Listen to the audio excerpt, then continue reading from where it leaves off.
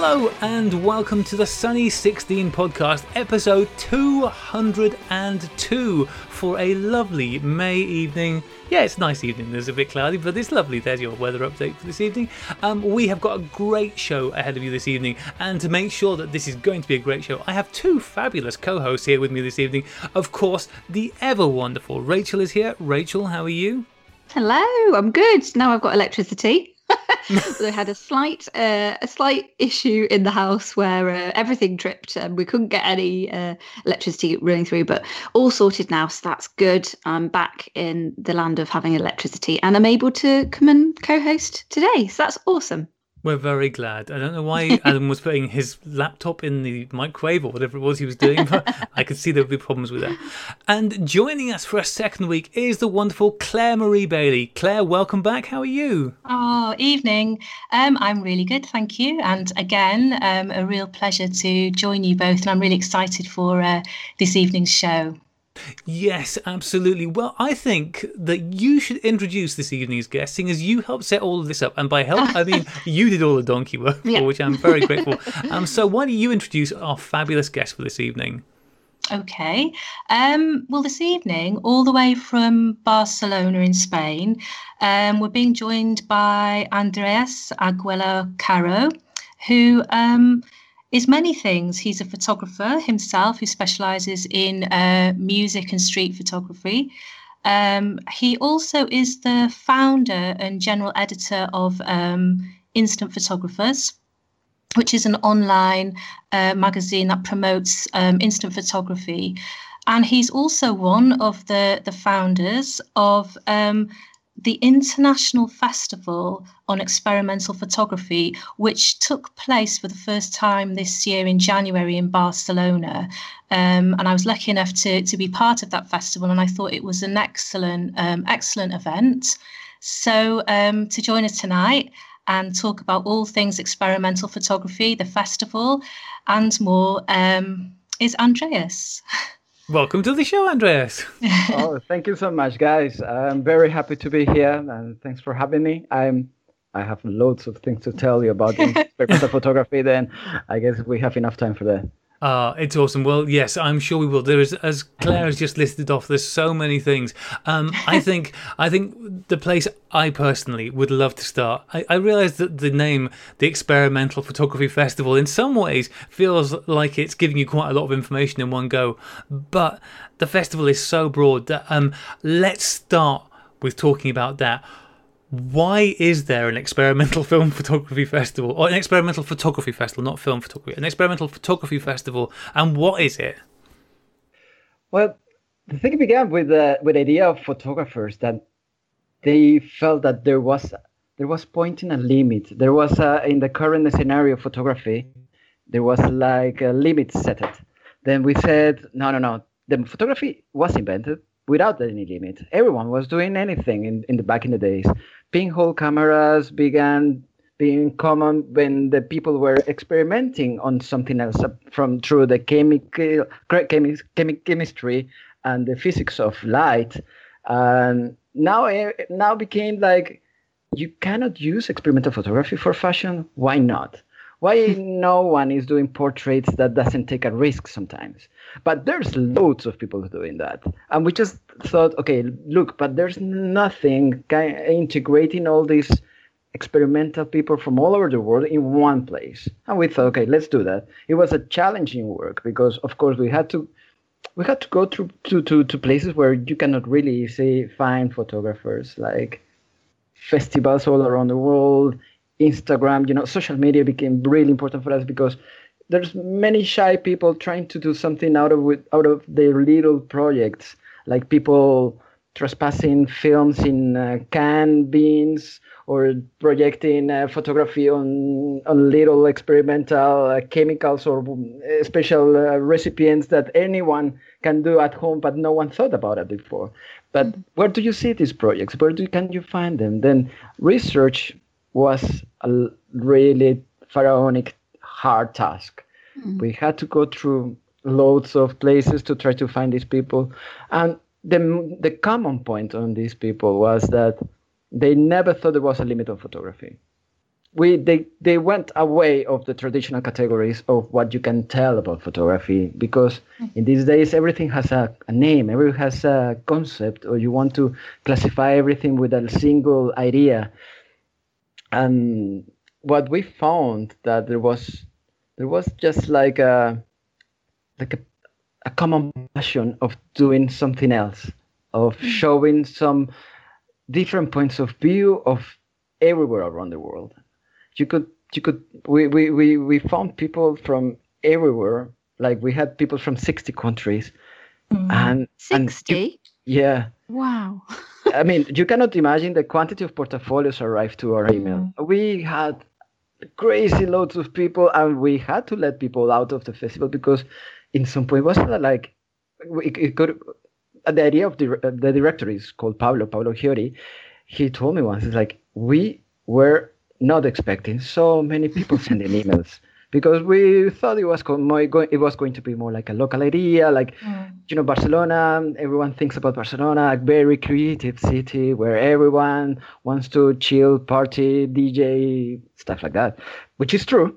But there's a lot of photography happening here. Like if you want to come here, like so much art. It's a lot of street art, a lot of fashion, a lot of music happening here. And the photography, it's documenting everything.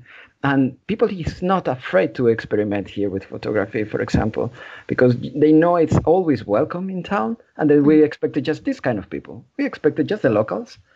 And then everybody turned up. 20% of the attenders were local. Yeah. Just 20. All the 80% else were coming from abroad.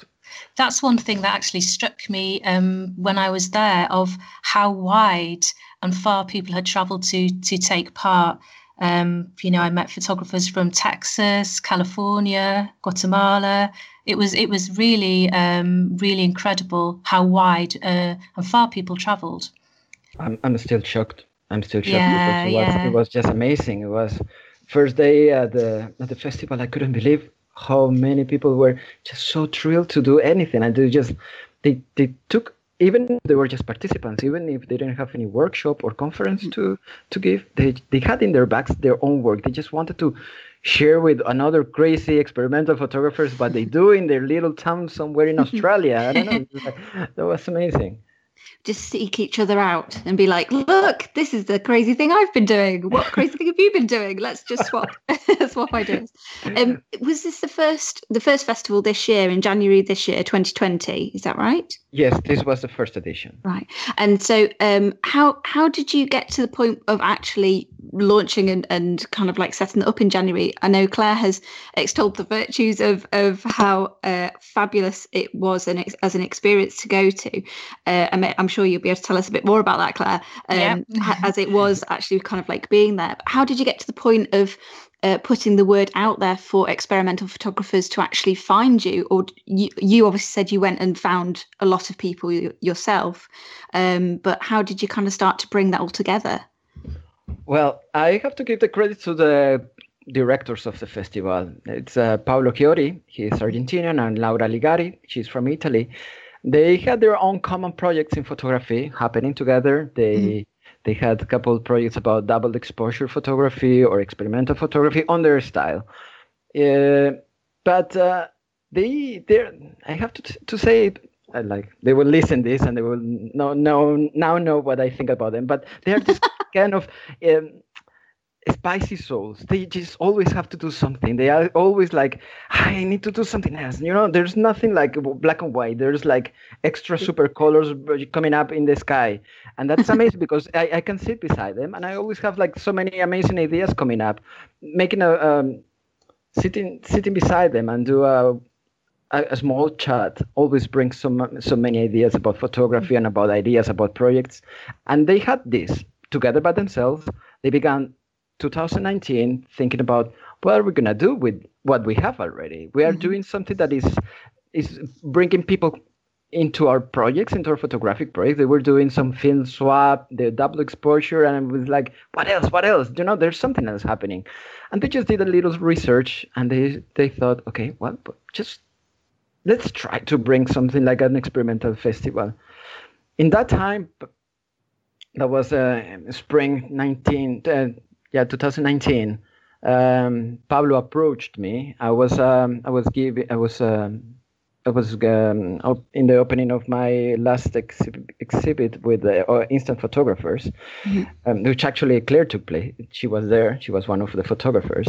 And it was a Polaroid festival, which happens every April and we were talking, and he said, "Look, I'm doing this. This is an experimental festival of photography, any kind of photography, not just analogic, not just digital, everything. Would you like to be part of it?" It's like, I mean, this is what I do. This sounds extremely good, but I was a bit skeptic. Of course, it's like that sounds like you just want to build up anything from nothing, but let's do it. But we did do a lot of things, and it was just a great thing. Especially them, they were setting up the whole structure of a festival without any experience. We had to learn. And we had to work very hard, and we have a great team. We are now 12 people working in different departments, and we had a big team of volunteers. We got a big support of the Catalan entities because, of course, they let us use their buildings. They have special buildings just dedicated for photography and arts. The main part of the festival was happening in the Institut d'Estudis Catalans de Fotografia, which is the University of Photography, the public University of Photography of Barcelona, which it's a very classic place to study. And we never thought like we could just set up a festival, but the director was one of the persons that gave us the highest support. He was like a father for us. He was guiding us through the whole thing. It was like, don't panic. Let's set up the exhibitions. Let's call the people. Let's bring everyone in. And I love that. That's what you need. Somebody like who just says, "Look, don't panic. We got this. It's fine." Somebody super chilled. Well, we're a very young team. We're a very young team with a bit of experience. I have a lot of experience setting up exhibitions because this is what I do mostly. But you know, a festival, it gives just the word festival gives you a lot of respect. It's a different ball game, I imagine, entirely. And Claire, obviously, did you meet Andreas through a festival then? Sorry, is that how that happened? Okay. I think at first, was it through Instant Photographers that we first came into contact, and then I was. We met in Paris, I think. Yes, we met in Paris first. That's right. We met in Instant Art in Paris. That's it. In the November, where we were both in the in an exhibition, and then Andreas did a female photographer curated a female-only exhibition, Shadow is a Colour, and I was invited to be part of that, and that was in Barcelona in April 2019. And that was my first time in Barcelona, so that was a real privilege to be part of that. So and then of course I'm familiar with Andreas's Instant Photographers magazine because obviously I love instant photography. And then I was a part of the exhibition in January, part of the festival, in January. I was one of three that did a talk on multiple exposures. So I was very lucky, actually. I shared the platform with Kate Hook, who does beautiful work. You know, she's based in Brighton. And we've had also her on the show, haven't we? In the past, Graham, we've talked to Kate. Yeah, Kate's been on here. Yeah, absolutely. Yeah, that's so cool to see all these like connections happening. Yeah. And she was actually throwing a workshop as well of her work in the festival. I went to her workshop, she did a really interesting workshop on disposable cameras. And because I'm a big fan, I really like Kate's work. And she was, she's been doing experimental photography from about the age of 14, she was telling us. So we had this great workshop, sort of adapting disposable cameras and then going out as a group and shooting. But for me, I thought, considering it was the first event, I thought it was exceptionally well organised and really well put together. And it was really bringing people, as we've already said, from as far, every corner of the world to Barcelona for a weekend, to really share like you say, their enthusiasm really, and their interest in experimental photography. Either they are practicing experimental photography or they had an interest. And so it was a non-stop weekend of talks and workshops.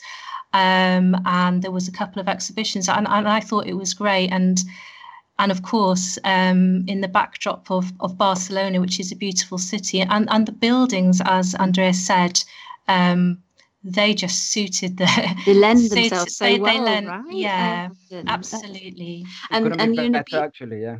Yeah, it couldn't have been even better, could it? Like, it lends itself, I imagine, so beautifully to that. And the fact that you're in a place like Barcelona that after 3 jam-packed days, you know, if you need a break from it, you've already, you know, you're already somewhere awesome like that. So that's so cool.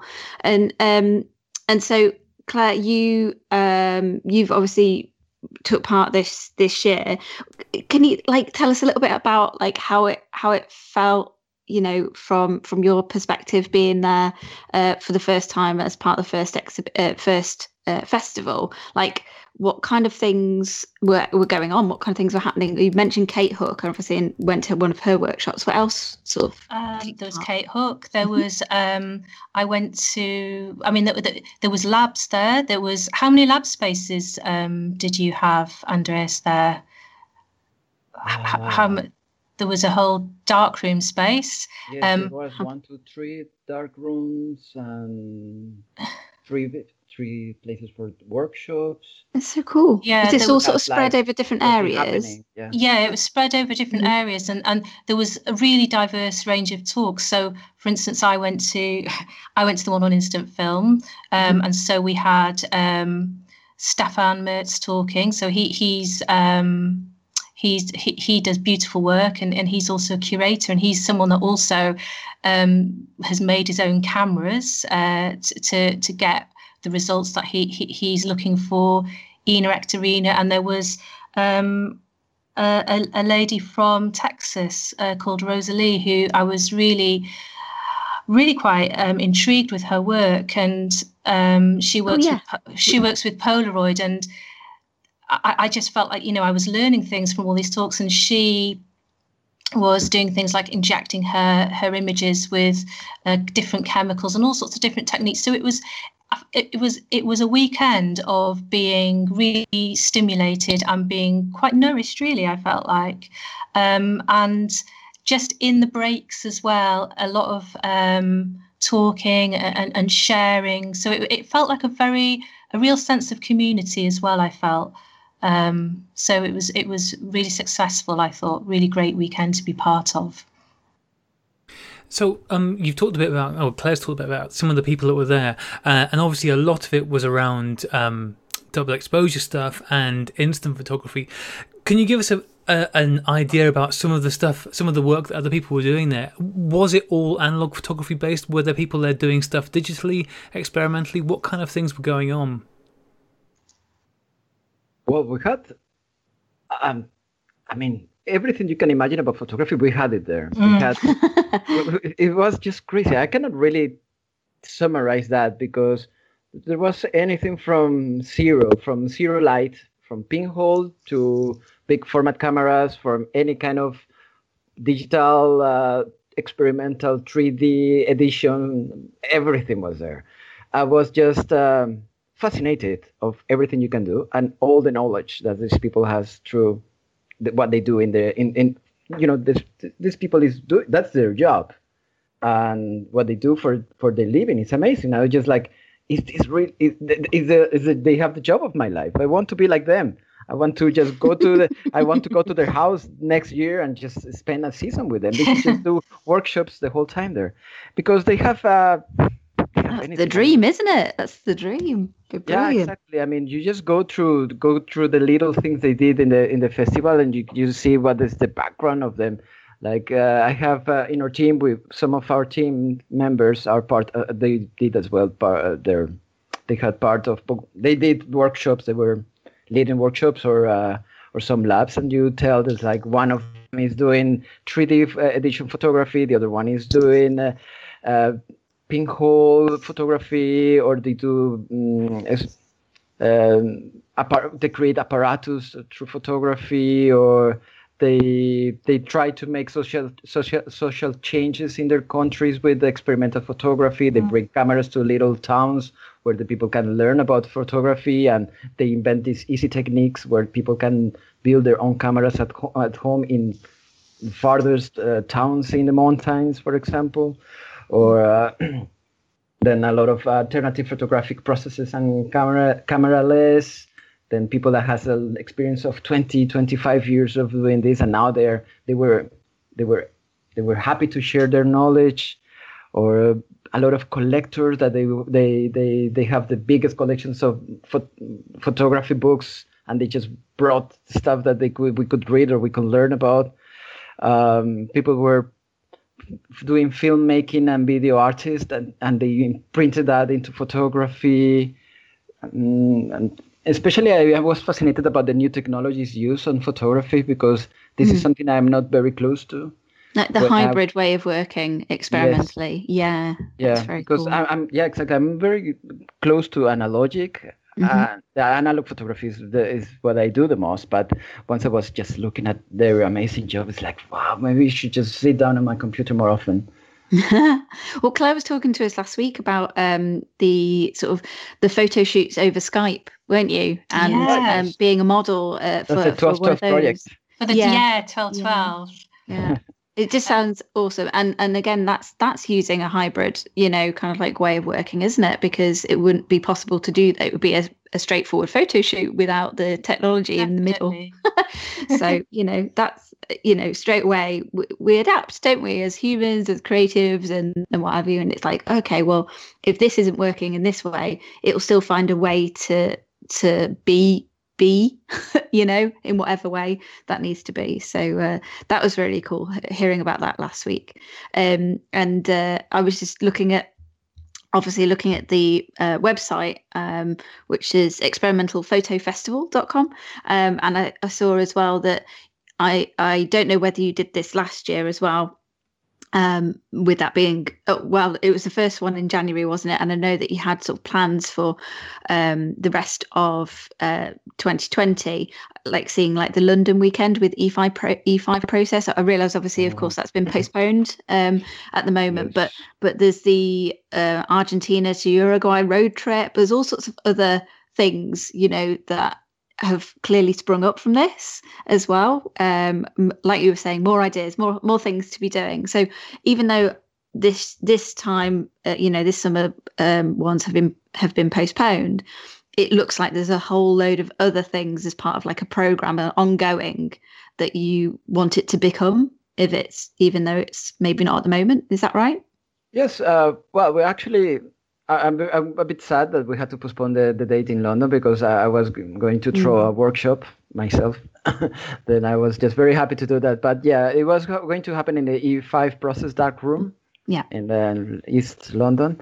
But we postponed that, yes. And we know because a lot of people from the UK were attending to our to the festival. We had like 20% of the people that came from abroad, they were coming from the UK. And there was like, in total, I can tell you, 29 people came from the UK. That was like a lot of, it was the second highest country that brought people to the festival. And we were very happy. Then we thought with the guys from E5, it's like, we should do something there. Yeah. And especially because as well, the director of the festival, Pablo, he is from Argentina. He had loads of contacts in Argentina. Then he said, okay, let's, after London, we should just go and do a road trip. The idea, we're still not talking about postponing or canceling. Maybe it's still there, but it's to go to Argentina and Uruguay and go from little towns to little towns and just do what we did at the weekend in Barcelona. Just throw workshops, have a little conferences, teach the people what they can do with the easy photography other places, and bring the idea of what we're doing in Barcelona to the rest of the world. The concept of a festival is experimental. It's international. We don't want it like necessary to call it a festival in Barcelona. We can bring this everywhere. we will be more than happy. This is a crazy idea. We always talk. It's like we can throw a festival every 6 months everywhere else. It's like, yeah, that would be great. And then that's what we're working for. We are just very ambitious, and why not every 3 why months not? a festival in each different city? If other rock festivals can do it, why not a photo festival can do it? That sounds fantastic. Sorry, Graham, it sounded like you were going to say something. No. I mean, I suppose why is it so important for you, for everybody who, especially the people who are organising it? Why is experimental photography important to you? Why is it something that you think you? Because obviously, as you said, there are lots of people out there doing bits and pieces. Why is it important to bring this together and to put it in front of more people? I am very happy that you make that question, because this is always the aim of our job. We want to inject the happiness of art while we're doing. It makes you feel you're doing something. It has transcendence. It has some identity of what we do, and we like to inspire other people. We like to inspire the people to keep creating, to bring more ideas into art. That photography is just a visual thing, but why not the rest of the other experimental areas of art? Let's say that we just talk about film, experimental film, like movies or experimental architecture. Why not? The art is a name these days in our lives, and I am this kind of passionate person that says that art will bring better people. This world right now needs better environment, better humor, better ideas, and going through art is a therapy sometimes, and we are just creating a better place for everyone. And we like that when we integrate people like around creating, around experimenting, and going to what I call it limit, but I don't think there's a limit where they can do whatever. I'm always trying to inspire people, telling them, it's like, you want to begin into instant photography like what I do. It's like, just don't put any limit on your mind. You can do whatever. Just try to burn the chemicals, push the camera, hack the camera, burn the film, just do crazy stuff, learn from the others, and you will feel better, because this is something that you cannot imagine how happy it will make you. It makes me very happy. Wake up in the mornings and think about the next picture I'm going to shoot. But everyone in their areas can do the same. You can just wake up every day and think like, if there's no limit in what I do and what I would like to do as an artist, but there's no limit in the happiness I can create in this world. I believe in the connection between better people's behavior and art. I do believe in that very much. Do you think that, I mean, these days people get to see a lot of photography through things like Instagram and Flickr? You know, we have access to people's pictures in a way that we never did before. And also, there are more people taking photographs now than there ever were before.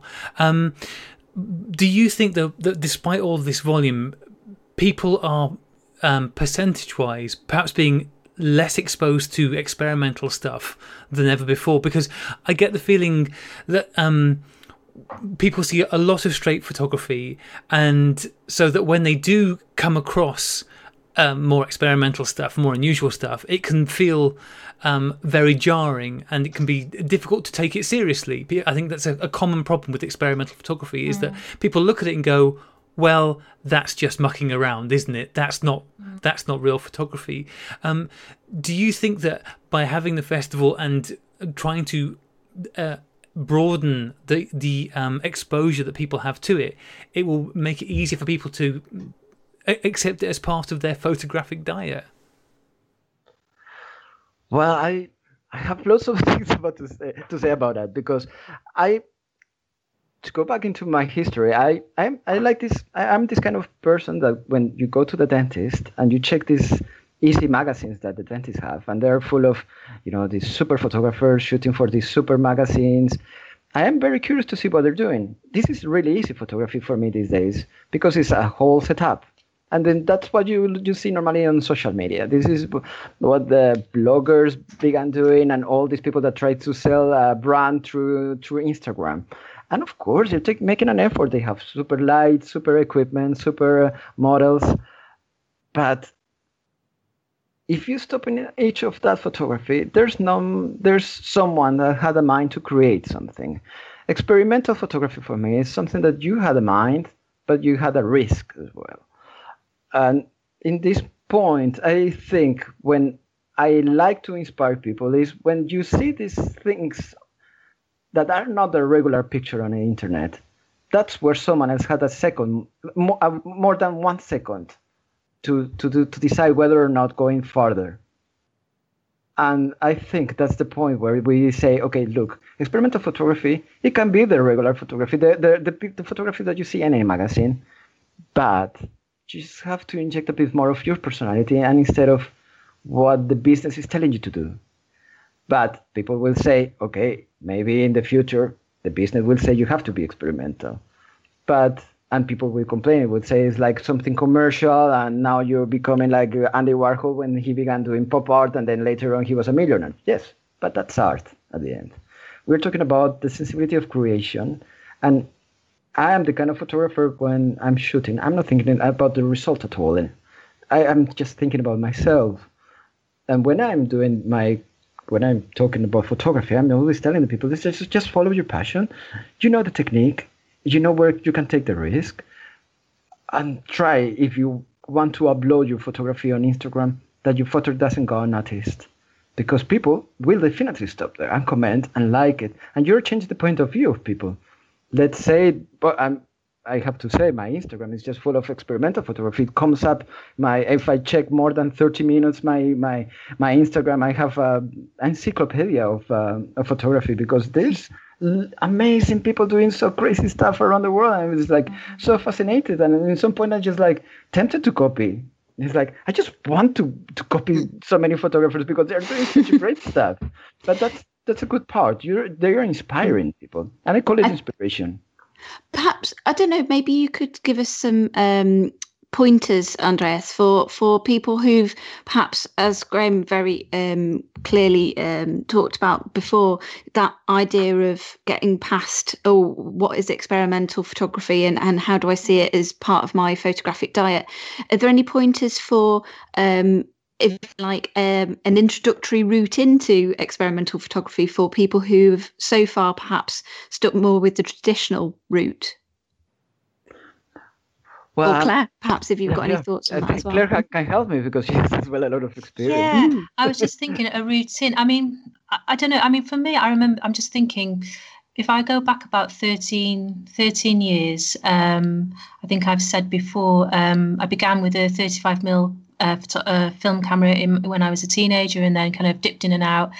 Then I came back into it about 13 years ago with a digital camera, and it felt a bit cold to me, but I appreciate I didn't have the skills. But I think for me, it was just maybe it was just part of my personal taste. But I realised that if I was seeing images that fitted more in the experimental field, so maybe double exposures, light leaks, it just spoke to me. So a bit like, you know how if you listen to a song, you don't have to say anything, you just know if the song moves you. As soon as it comes out the speakers and it hits your kind of emotional register, you just think, oh, I really love this song. That's what those images were doing to me. So I think I've just naturally gravitated to experimental photography. And I remember once being on a day workshop, if you like, and I remember that the teacher held up two images, and I think the whole thing was, this is an example of a good image, you know, everything's in focus, and this is, and the second image was supposed to be an example of maybe it's out of focus or you've just chosen the wrong speed. And I was always liking the ones that were supposed to be an example of a bad photo, but it's not that. But a routine, I don't know really. I mean, I would maybe Google things like multiple exposures, maybe Google things like film soup, and see what comes up. But I think with your practice as well, for me, it's about knowing enough of the technical side, because I've always think I'm technically quite weak, but knowing enough of the technical side to be able to, you know, correctly expose an image, but knowing enough to be able to sort of think, well, actually, I'm going to, you know, it's that thing about knowing the rules to break the rules as well, and see what you get. and I know it's an overused term, but those happy accidents as well, you can think, oh, actually, I quite like that effect. You know, if you happen to open the back of your camera, for instance, and you forget, oh heck, I've still got film in there, you might actually quite like what you get. So maybe then it's about refining and controlling these techniques. But maybe a good route in would be to look at the program of who delivered the workshops in January.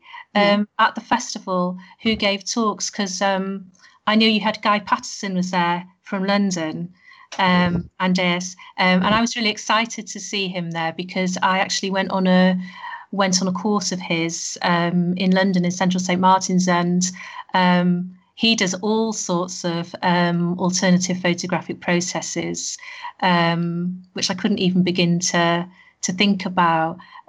He has a website, Guy Patterson. Maybe if you're listening to this and you're thinking, oh, where would I start? Maybe look at his website, see the sort of work that he's producing, and then if you want to go that a step further, you could always go on one of his workshops or come to the sign up for Expo 21 for next January in Barcelona. Yes.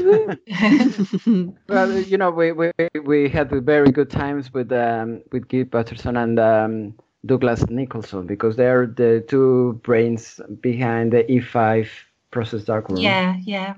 Of course, I mean, they are such an expert. They have such a brilliant work, and they are always so happy to share their work. And we couldn't have better people like them helping us with the whole idea. They were very linked to how we should do the workshops, and they were helping a lot. They are amazing souls, actually. We like a lot to work with them. You said that when you started doing this, you got more people applying to be part of it and wanted to take part than you could ever possibly have imagined. Experimental photography is much like modern art, in that, one, it gets a lot of stick from people who go, well, my kid could do that, my 5-year-old kid could do that. How, even as people who are engaged in the community and have a passion for it, there must be times when you get submissions and stuff turn up and you look at it and go, I don't know whether this is genius or crap, because what's the dividing line sometimes? I had to remember about that when I was looking at the conference of Marc Lenot. Marc Lenot is considered one of the greatest specialists in the history of experimental photography, and he was there during this conference. And actually had a very good lunch with him, just talking about what his topic, about the idea of what we end up doing this. And of course, it's just a whole process. We were transforming something that was given to us. It was just the theory of photography. We worked with what we were taught to do. And few people were doing experimental things back in the days, but they were not too famous. Why? Because getting out of the routinary history of photography was a bit different, you know. And when you were different back in the days, well, maybe these days as well, but you were like kind of outsider. You were not accepted in the regular media. You were not be able to present your work in a gallery, or you maybe were going to be excluded for so many opportunities, because you as well need to, pay the rent. If you're working as a photographer, sometimes you need to sell a picture to get something. But we were working with that, and his speech says like, okay, we did something with photography through the days, and we were just doing few experiments and trying to get into another classification or another type of photography in some point that at the end just was pure experimental. And the whole story of photography, according to Marc Lenot, is just that. It's a part of, we were trying to find ourselves through another history that we wanted to write. Other photographers wanted to do something else out of the scheme of the regular procedures of chemistry and physics of light. And, there's anything possible. Not everyone could afford to have a a super expensive camera, then why not building it at home? Not everyone could afford to have the chemicals to have the process in the dark room. Well, let's do it in different ways. Just play with the random things that you have in your kitchen, because kitchen is a very big tool for experimental photography. And you just go through that. I remember that Mark Lenotte was like inspiring a lot of passion through the process through the whole history. Like he does a lot of research, and he shows like names where the people can just follow up through biographies and books of people that never were famous, but now it's people that you can read when you go to university and study photography, just because it took a bit of time. And I remember that he told me that one of the places where he was finding more material for his research was always in the festival in Arles in France, in the south of France, because the people in Arles is different. There's people that goes out a bit out of the market, out of the commercial photography, and they just go there to show the life. It's like back in the 40s, 50s when Picasso, Dali, and other crazy people were in the south of France talking about the paintings, but now the people goes there and talk about photography. It's like a meeting point, and it's like, this is what we do for a living. I just wanted to mention that Mark Lenotte has a lot of knowledge about the history of photography, and then there's a lot of things. Well, that's the thing. I mean, as you said, it's not a new thing. This has always been there, and it's always been on the periphery. I think photographers as a whole, as with everything, there is a huge spectrum between people who are far on one end, who are very methodically taking pictures that they can repeat the process over and over again and they know what they're going to get, and they know how they're going to do it, and it's a very sort of mechanical process, very precise mechanical process. And then you've got people right on the other spectrum who are quite literally throwing crap at the wall and seeing what sticks. And most people are going to sit somewhere in between that, either more to one end or more to the other. I think it can be harder for people. I think a part of the reason that initially a lot of people, when they're getting into photography, especially if they're not super confident, are going to lean away from more experimental photography, is because it's very hard to evaluate your work when you're working in that sphere. Because if you're shooting landscapes, you can look at the work of the great masters, you can look at contemporaries producing amazing landscape work and go, okay, how has my work measured up to that? What, how have I done with the lighting? How have I done with this? Is this a good landscape? Yes, no. And it's quite binary. I mean, you can obviously appreciate different things, but the more you slew away from very representative photography into more esoteric stuff, there's nothing to benchmark against. And I think that's it's difficult. I think for myself included, it's very difficult, because you can do something and just go, well, I don't know if that's any good or not, because there isn't. How do you teach experimental photography? Do you know what I mean? How do you teach somebody to be experimental? Is it just that you feel like they are within themselves an experimental type of person, or is it something that you can learn over time? And it's an interesting. Yeah, it is. I have something to say about it, because I forgot to say it before, but when I was I began as a music photographer for musicians, and I was taking my Polaroid camera and my lomography camera. And sometimes the lomo pictures were so beautiful. I found them like, oh, these pictures are so cute, and I thought maybe I can shoot the same picture while worst in Polaroid. And it was like, I was just challenging myself. I was like, I want to do worse pictures now with the Polaroid cameras. We just began breaking them, burning them, just taking the same shot as I was taking with the Lomo camera. And I was just comparing at the beginning. It was like, because lomography was instantaneously experimental. It was given to me. The film, the camera, everything was producing for me. I didn't have to think much. But instead with the Polaroid cameras, I had to hack the camera. I had to hack the film. I had to begin playing with the results of how I developed the process and how to stop the time. And that was something like I wanted to do, to just challenging myself into get another results of the same picture. I had the same picture. It was digital, then Lomo, and then later on on Polaroid. And I just was comparing and following the same pattern. I was like, okay, this is what I wanted, but let's do it different. Yeah. I suppose, in a way, maybe those are those sort of like introductory tools, aren't they, to experimental photography that, are ones that people could easily pick up or perhaps already have in the cupboard, more of the Lomo, the plastic toy cameras or the Polaroid type, because they inherently have an element of unpredictability about them. And perhaps that's the starting point for getting more into that, if you kind of using those a little bit more often within your workflow and finding out what you like about that work as you're creating it, and then kind of going further down one route or the other with it. Perhaps that's the way to do it. I don't know. Yeah, ultimately, I think there's a lot of people who love photography, for whom experimental photography and Polaroids and lomography and all that stuff just fundamentally isn't for them, and that's absolutely fine. But I think having greater exposure through things like the Experimental Photography Festival and the Instagram feeds and on all of that stuff, and putting more of that stuff out there, is that even though experimental photography might completely be anathema to them, we know people for whom it is just the worst thing.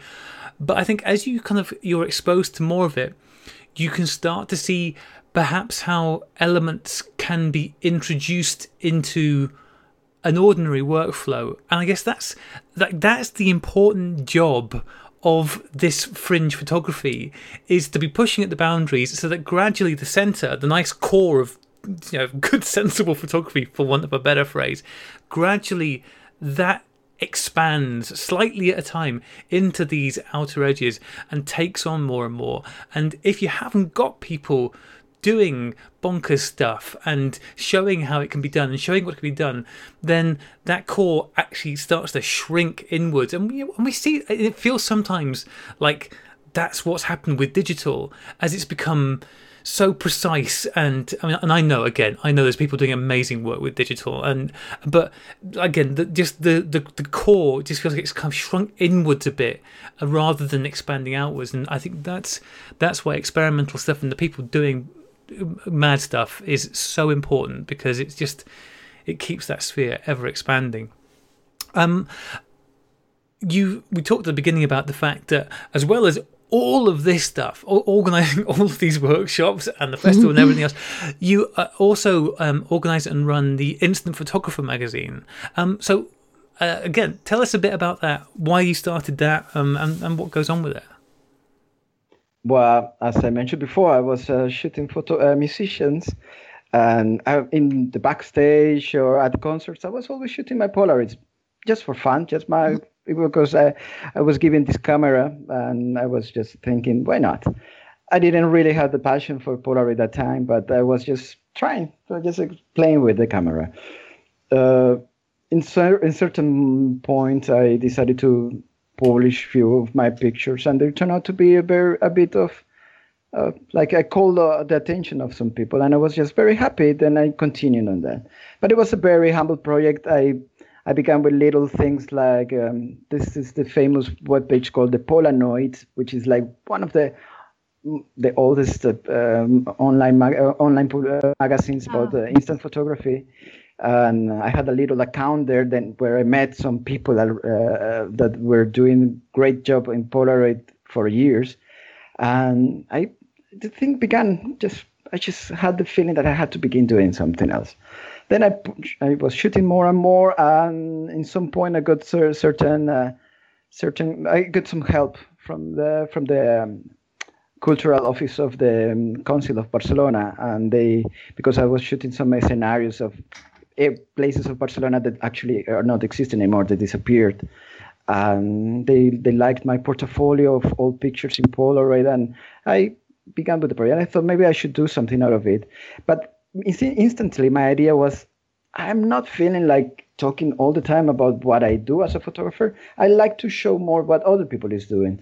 Then I began just searching. I was smelling the internet around and trying to find who else is doing something like I do. And that was a great thing because it turned out to change my whole scenario. And I thought, okay, let's make this thing on Instant Photographers. I'm going to bring everyone there and I'm going to write about them. I'm going to show their portfolios and I'm going to make them feel like there's a community beyond the Polaroid photography, because people were trying to always get linked to the brand. People were always trying to get closer to Polaroid and later to Impossible, then later to Polaroid Originals. And people always felt like they had to be closer to the brand. But I thought, okay, let's try to bring them somewhere. And my page is actually like, I feel it's the house of many people because I see how we have people working in the media with us, and even myself, I check our social media and I get super happy. I get like 100 emails a day of people like, hey, look what I'm shooting, look what I'm doing, look the lift emulsion I processed today, or look at the digital prints I'm creating today with the collages. And people is so excited just to share and talk to someone. And I'm always bringing feedback because the thing I like the most is to see what everyone is trying to do beyond it.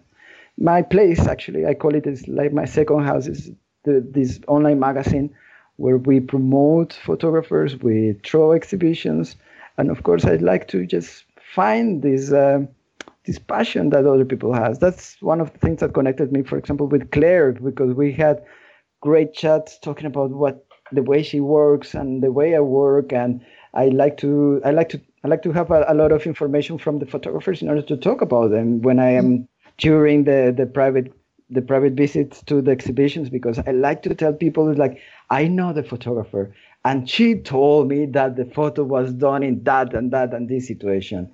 And when the curator of an exhibition has the power to have all this information and to share that passion from the photographer, I think it's priceless.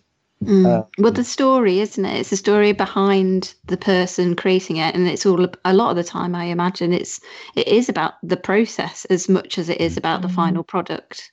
Yeah, completely. I mean, each photo. I'm always. I think I'm a bit cruel on that, but I'm always just asking for one picture for exhibition, one picture for photographer. Then every photographer is sending one picture. Yeah, I know. But it's something that we do since the beginning of Instant Photographers. And of course, it's a challenge. And they get crazy. And I get sometimes such an angry emails like, why only one, Andres? Please, why? How can I possibly show my work in one image? I have to take this picture for my whole series. It's like, yes, I know, but I'm sorry, but that's how we do it. But it's fun. It's interesting to find to challenge the photographers as well. Some of them are very confident to show to print books of a lot of photos, but to take one picture of their whole work is a cruel thing to do, and I love it. I promote. I always tell the people that works doing this, like they like to create exhibitions, like tempt the photographers to do something that they don't like. That's sometimes some good results for your exhibition, because they get so angry, they get so frustrated, and it's like, okay, I send you the picture, but I'm not sure that this is the good option. But once they send the picture, sometimes they just call me, like, you know what? I think you have the best picture I could have at my place, and please send it back to me, or what I'm gonna kill you. So Claire, have you been through this then, Claire? Is this an experience that you've had? Yeah, I have. I think because we had one in the female Shadow is a Colour exhibition. But I was just thinking then, when you're talking about the world of instant photography, that is actually wider. Maybe if people aren't in that world, that's probably wider than people think as well. You know, some people working with pack film, some people integral film, and of course some people working with 8x10 large format film. But I think Andre's point there about getting sometimes photographers to do things they don't like is sometimes you can get the best work out of people, because we've, like all of us, we've got our comfort zones and what we're really happy in. And I always say mine is bright sun, outdoors bright sun. That's my comfort zone. But just being part of the It's what happens 12 when we stick Claire into isolation. Yeah, this is what happens. Trap in the house. Can't go out, can't travel. But the 12-12 project as well, which is the instant photographers. Everyone picks a theme, and then each photographer has to shoot to the theme. So the theme could be, indoors. And so everyone has to create an image for a deadline to a theme, which really is pushing again people out of their comfort zones, because you're working to, it might be Rachel's theme this month and Andrea's film theme next month, and so you're working to someone else's theme, and you have to push yourself. But I think from that can come good work, and when you request one image from a photographer, that's that's a lot of thought and and consideration. Yeah, we were a little bit less strict with our cheap shots challenge challenges. We said people could enter two favorite images, but you're right, Claire. Like in a similar way, it's going, oh, this is a theme, and you've got a camera, and that has to kind of like see you through these different themes. So and we had again some like angry tongue-in-cheek emails like, I hate sports photography, I can't do this, especially on this kind of camera, on a large format, I've got one shot, how am I supposed to take a photo of a car going around a racetrack? But it is fun to see what kind of comes out of that frustration and that those limits that you're putting onto it as well. No, definitely. No, I have to say I enjoy it a lot to make them suffer. I have to say the one that Claire actually came on to judge was fashion, wasn't it? And I think that was one of the most divisive of our themes so far. What do you reckon, Graham? Yeah, absolutely. I mean, a lot of people fell into the same category as me when it comes to fashion, which is, what's fashion? But then some people just did amazing stuff, truly amazing stuff. And our artist statements that we got with them as well. Do you make them write artist statements as well, Andreas, or is that kind of up to them? Well, because we try to just have a subject, then they have to guide themselves through that. Yeah, that's the one. Was The Shadow is a Color is an announce from Paul Cézanne about the starring of a shadow on each paint, and of course. Instant photography is basically on light because everything else is dark. Where do you take a photography into darkness where they should show something? It's a kind of complex situation, and so many photographers are just worried about light in photography. But what about the shadow? And then I told them, it's like, you just go through there, do whatever you want. After beyond that, do anything. And I think once you have a statement, that people just go around and play and try to guide them. Yeah. Seeing as you have the Instant Photographers magazine, and obviously we've got Claire on here as well, you feel like good people to talk to about the state of the medium. At this point, I know you talked about the fact that people were using pack film and so on, but essentially for most people, pack film is now no longer a choice. So we've got Polaroid and we've got Instax, and Polaroid has come a long way since the early days of impossible film.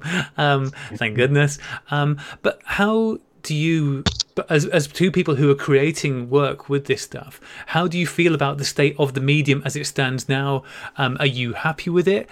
Do you? Because I hear people talking about, well, they're seeing pictures fade still. Is Instax a good creative choice? Where are we with instant medium at the moment? I mean, me personally, I've never. I know Instax is popular. I've never shot with Instax. I've always stuck with Polaroid or Impossible Project, and then Polaroid or expired Polaroid film in my early days. I don't know. I think it's in a good place. I always worry that film might stop being produced again, which is why so many people have literally fridges. I know some people who've got 6 like fridge freezers, like literally full of film, just in case, to store. But I think it's not in a bad place, because I think, there's been some really positive developments. So, for instance, 810. I know it's expensive, and I need to learn how to use the processor, but Polaroid are producing 810 films, so there's people doing beautiful work with 810. There's been advancements in the cameras. I love I suppose my favorite camera is an SX70. I love it. But then you've got I can get self-timers for my SX70. You can get cameras now where you can have more control over them, control the shutter speeds. So there's been some positive developments, and from places like the festival that we've been talking about in Barcelona, you get to meet, like when I went to the talk on instant film, you meet people who are really pushing boundaries within the work. So I mentioned earlier, for instance, Stefan Mertz, who's a curator, and a creator, and I've known, he does some beautiful work, and he's been doing a lot of work with gold leaf and collage, and some people do beautiful work with transparencies. Rosalie, who I mentioned, who I literally met at the festival in Barcelona in January, she was doing incredible stuff with chemicals and Polaroids, using bleach and food dye and all sorts. And So I think that it's a very fertile place at the moment, I would say. Mm-hmm. And long may it continue. And I think, if you only have to look at instant photographers online to see such the wide range of work and styles that are out there in the medium. So I think it's in a healthy place. I don't know if you would agree with that, Andres. Oh, I completely agree with you. I just, every time I post a new photographer, I feel like I'm giving a whole word to our followers, because I'm trying always to have an eye open for these little differences. Yeah. We tend to do sometimes more or less the same techniques. We tend to fall into the same routinary techniques sometimes, even if it's experimental and it's supposed to be something out of the standard. But the way some people is working out there, it's different. It's completely without following any rule. And I like to find in that those little things in each new photographer I post. Mm. Sometimes I tend to go to the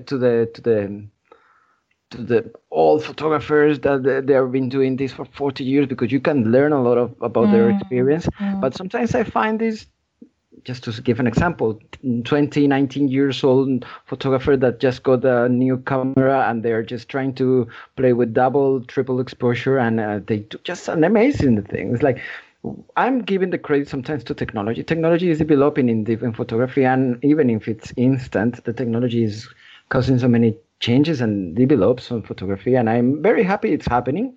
I'm not against technology and photography, but you can tell that there's less thoughts on what you decide to do with the camera. It's just the camera giving everything for you already. You can decide whether the picture is double, triple exposure, the impact of light, how much ISO you want to add, and everything in an app.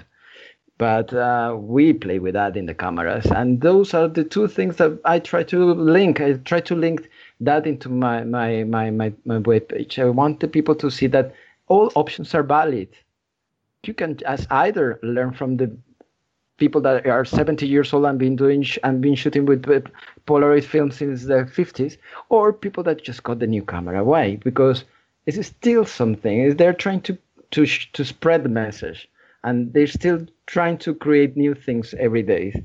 And I have to be honest. Right now, what I'm trying to see is people that display more with emulsion. I'm into emulsions lately. I love the technique, and I love, well, the techniques, because there's plenty of them, and I like to see, because it's like painting, and it's making me feel closer to painting. I feel like Renaissance pictures, like everyone is taking the brushes and painting in water and creating this amazing environment through water, and it's like a ballerina dancing in water, and it's still just the emotion of a Polaroid picture there. And I was like, every time I see something like that, and every time I see, for example, on Instagram, a video of someone brushing the picture in water, it's like, these guys are just crazy, but I love them so much, because they're just, it makes me feel relaxed. I could see, Yeah. I could watch a loop of people brushing their emotion in water for hours, and it makes me so relaxed. That's your lockdown sorted by the sound of it, Andreas. Well, you just can tell how much I enjoy this. No, that's fantastic, and I can totally see why. As we start to head towards the end, I want to loop back round again to the photography festival, because we mentioned the fact, obviously, for reasons we all know very, very well, a lot of things have had to be postponed or sort of pushed forward that you had planned for this year, but you have got stuff planned for next year as well. So as far as the workshops that you had planned for this year, what's the situation with those at the moment? Okay.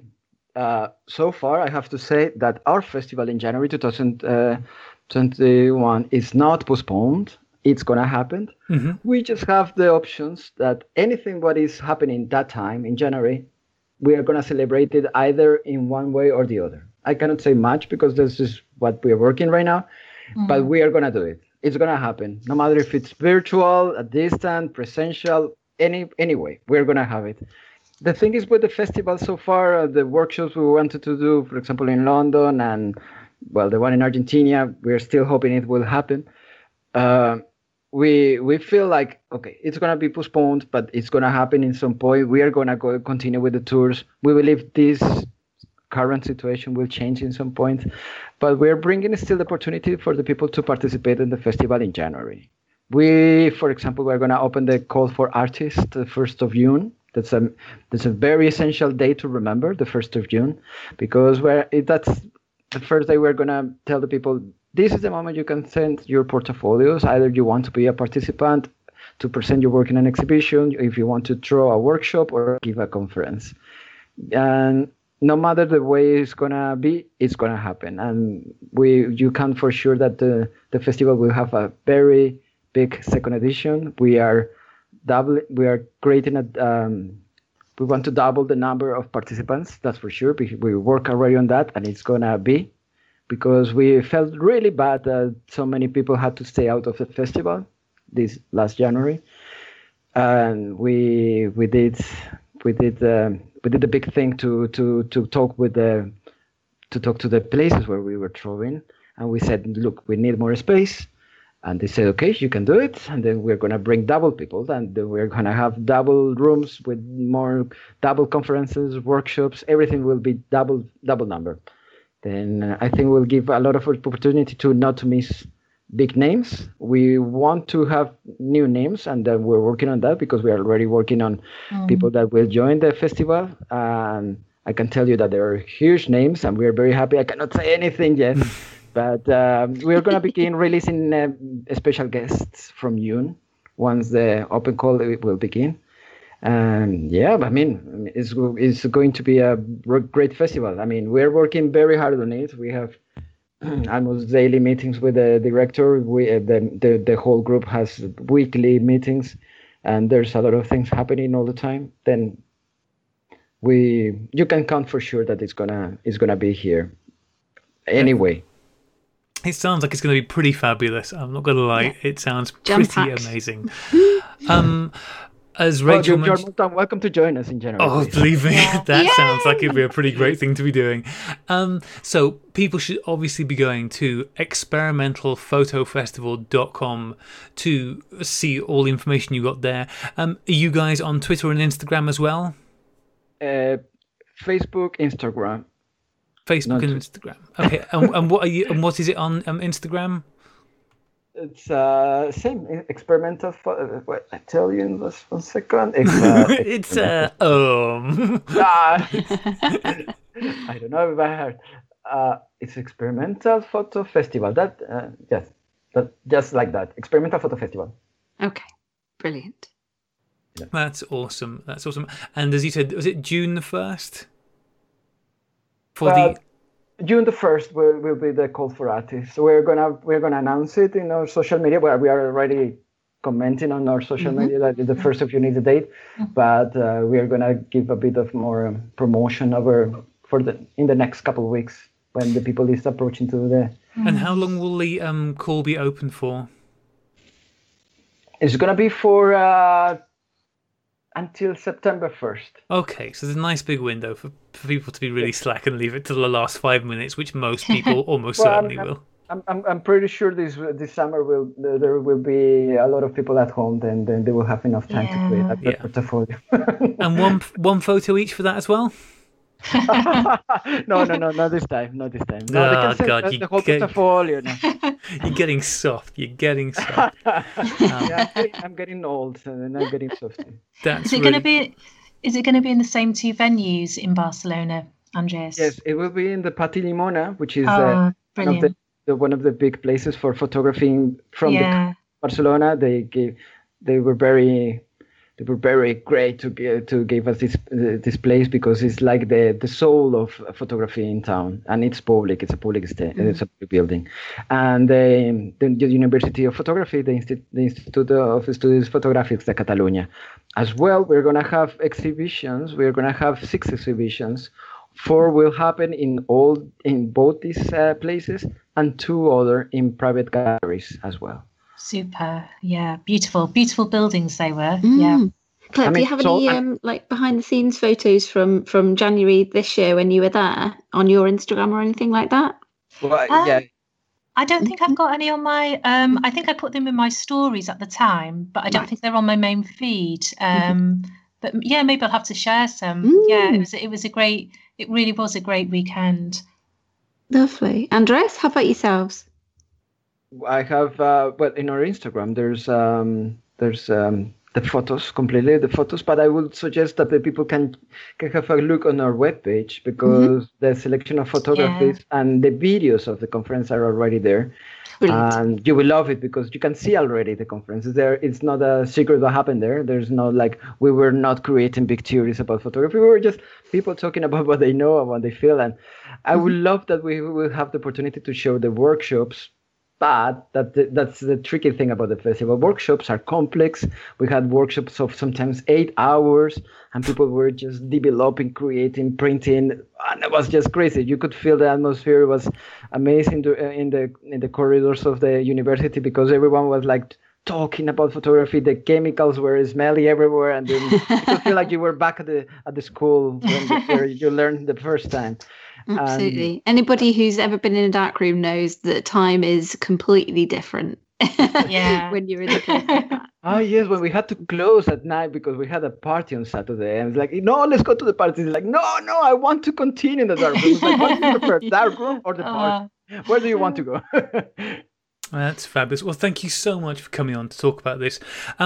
You obviously, this is going to be a seamless transition here. You're going to love this. You've obviously worked very hard to promote the work of others and get it out there and get people so that they can be supported and support the work. Speaking of supporting people's work that they want to do, Rach! Seamless. Yes. I know we talked about this yesterday on Backing Paper. Oh, yes. But not everybody listens to Backing Paper, so... Please, can you fill our listeners in on your new Patreon account? That's right. Yeah. Oh, thank you very much for reminding me, Graham. That's what I'm here for. Yay! I actually launched my Patreon, which is patreon.com/Little Vintage Photography on Thursday, just 10 minutes before I went live on the Analog TV YouTube channel with Paul from Analog Wonderland and Marina from If We Film. So I was like, right, I'm going to press the big button and just set it live. And Claire, you've also been very kind and had a little look at it for me. It's now live. I have some subscribers and members, which is wonderful. I'm really excited to build this over the coming weeks and months and things. I'd always wanted to create some kind of online space to be able to encourage learning about analog photography, hopefully opening up this whole world to other people, and generally, talking about a subject that we're all passionate about as well. So I've got various different tiers. Even if you're not into photography, you can still chuck us a couple of quid if you fancy supporting an independent artist, all the way up to I will, spend more individual one-to-one time with you if you'd like, on other tiers and things as well. But yeah, I've got a special offer on at the moment for the next few days, which is that I will create a handmade cyanotype print and send that out to you as well. So if you sign up sooner rather than later, then that will be winging its way through the post to you. But just in general, thank you so much for everybody who has already shown their support, and I'm really excited to see where we go with this. So there'll be behind the scenes stuff. There'll be kind of like finding out a bit more about how I run a creative business, and generally, hopefully, giving you guys a chance to also learn along with new techniques and processes and things as well. So that's me. If you want to go to patreon.com, Little Vintage Photography, that's me. That's where I'm at. That's awesome. Everybody should go and have a look and support Rachel doing what she's doing. Thanks so much. Yay. Well, ladies and gentlemen, I think that brings us to the end of this week's show. Andre, thank you so much. It's been an absolute delight having you on. I hope we can have you back again in the future. Maybe as we hurtle towards next January and everything's getting ready, we can have you back on again to tell us how it's all going. Thank you so much. Well, I want to invite everyone to join us in January, and I want you guys as well to join us. Claire will be here. Will be here in town in Barcelona, and she can tell you how it is and how it will be, and you are more than welcome to join us. And I'm very excited that we're going to have the second edition, and thank you so much for the support and for inviting me, of course. Can't wait. And yeah, Claire's been saying, right, need to get our proposal sorted, got to get all our ideas together and get them sent over. So don't you worry, it's on the list. Well, we will leave you good people in peace. You can get in touch with us, as always, at sunny16podcast@gmail.com, and you can find us in where all good stuff's found, like Twitter, for example, Twitter and Instagram, where Matthew Joseph looks after everything there. I say looks after, I really don't know. I don't keep enough of an eye on him, but let's assume he's looking after things there. Apologies if he's not. And of course, our website at sunny16podcast.com, where hopefully most of the episodes are up to date there. Again, listen, nobody's perfect. We're experimental. It's an experimental approach to how to run your social media. So far, we're experimenting with mostly badly. But, you've got to try these things. You don't know. Maybe that's the way forwards. We've got to give this a go. We will play you, as always, with Rachel's fabulous band, Roja, from the album Promises I Should Have Kept, Could Have Kept, Would Have Kept. Which one is it? Should. I got it first time. I should have stopped then. Which you can find wherever fine music is found. As always, Spotify and other places. Check them all out. We're doing this is really smooth, Graham, have to say. Excellent way of rounding up the show. I think I'm really nailing it. I think I'm really getting it down off that. We will be back on next week with backing paper. Until then, listeners, thank you very much for joining us, and goodbye. Thanks, guys. Bye. Bye. Bye.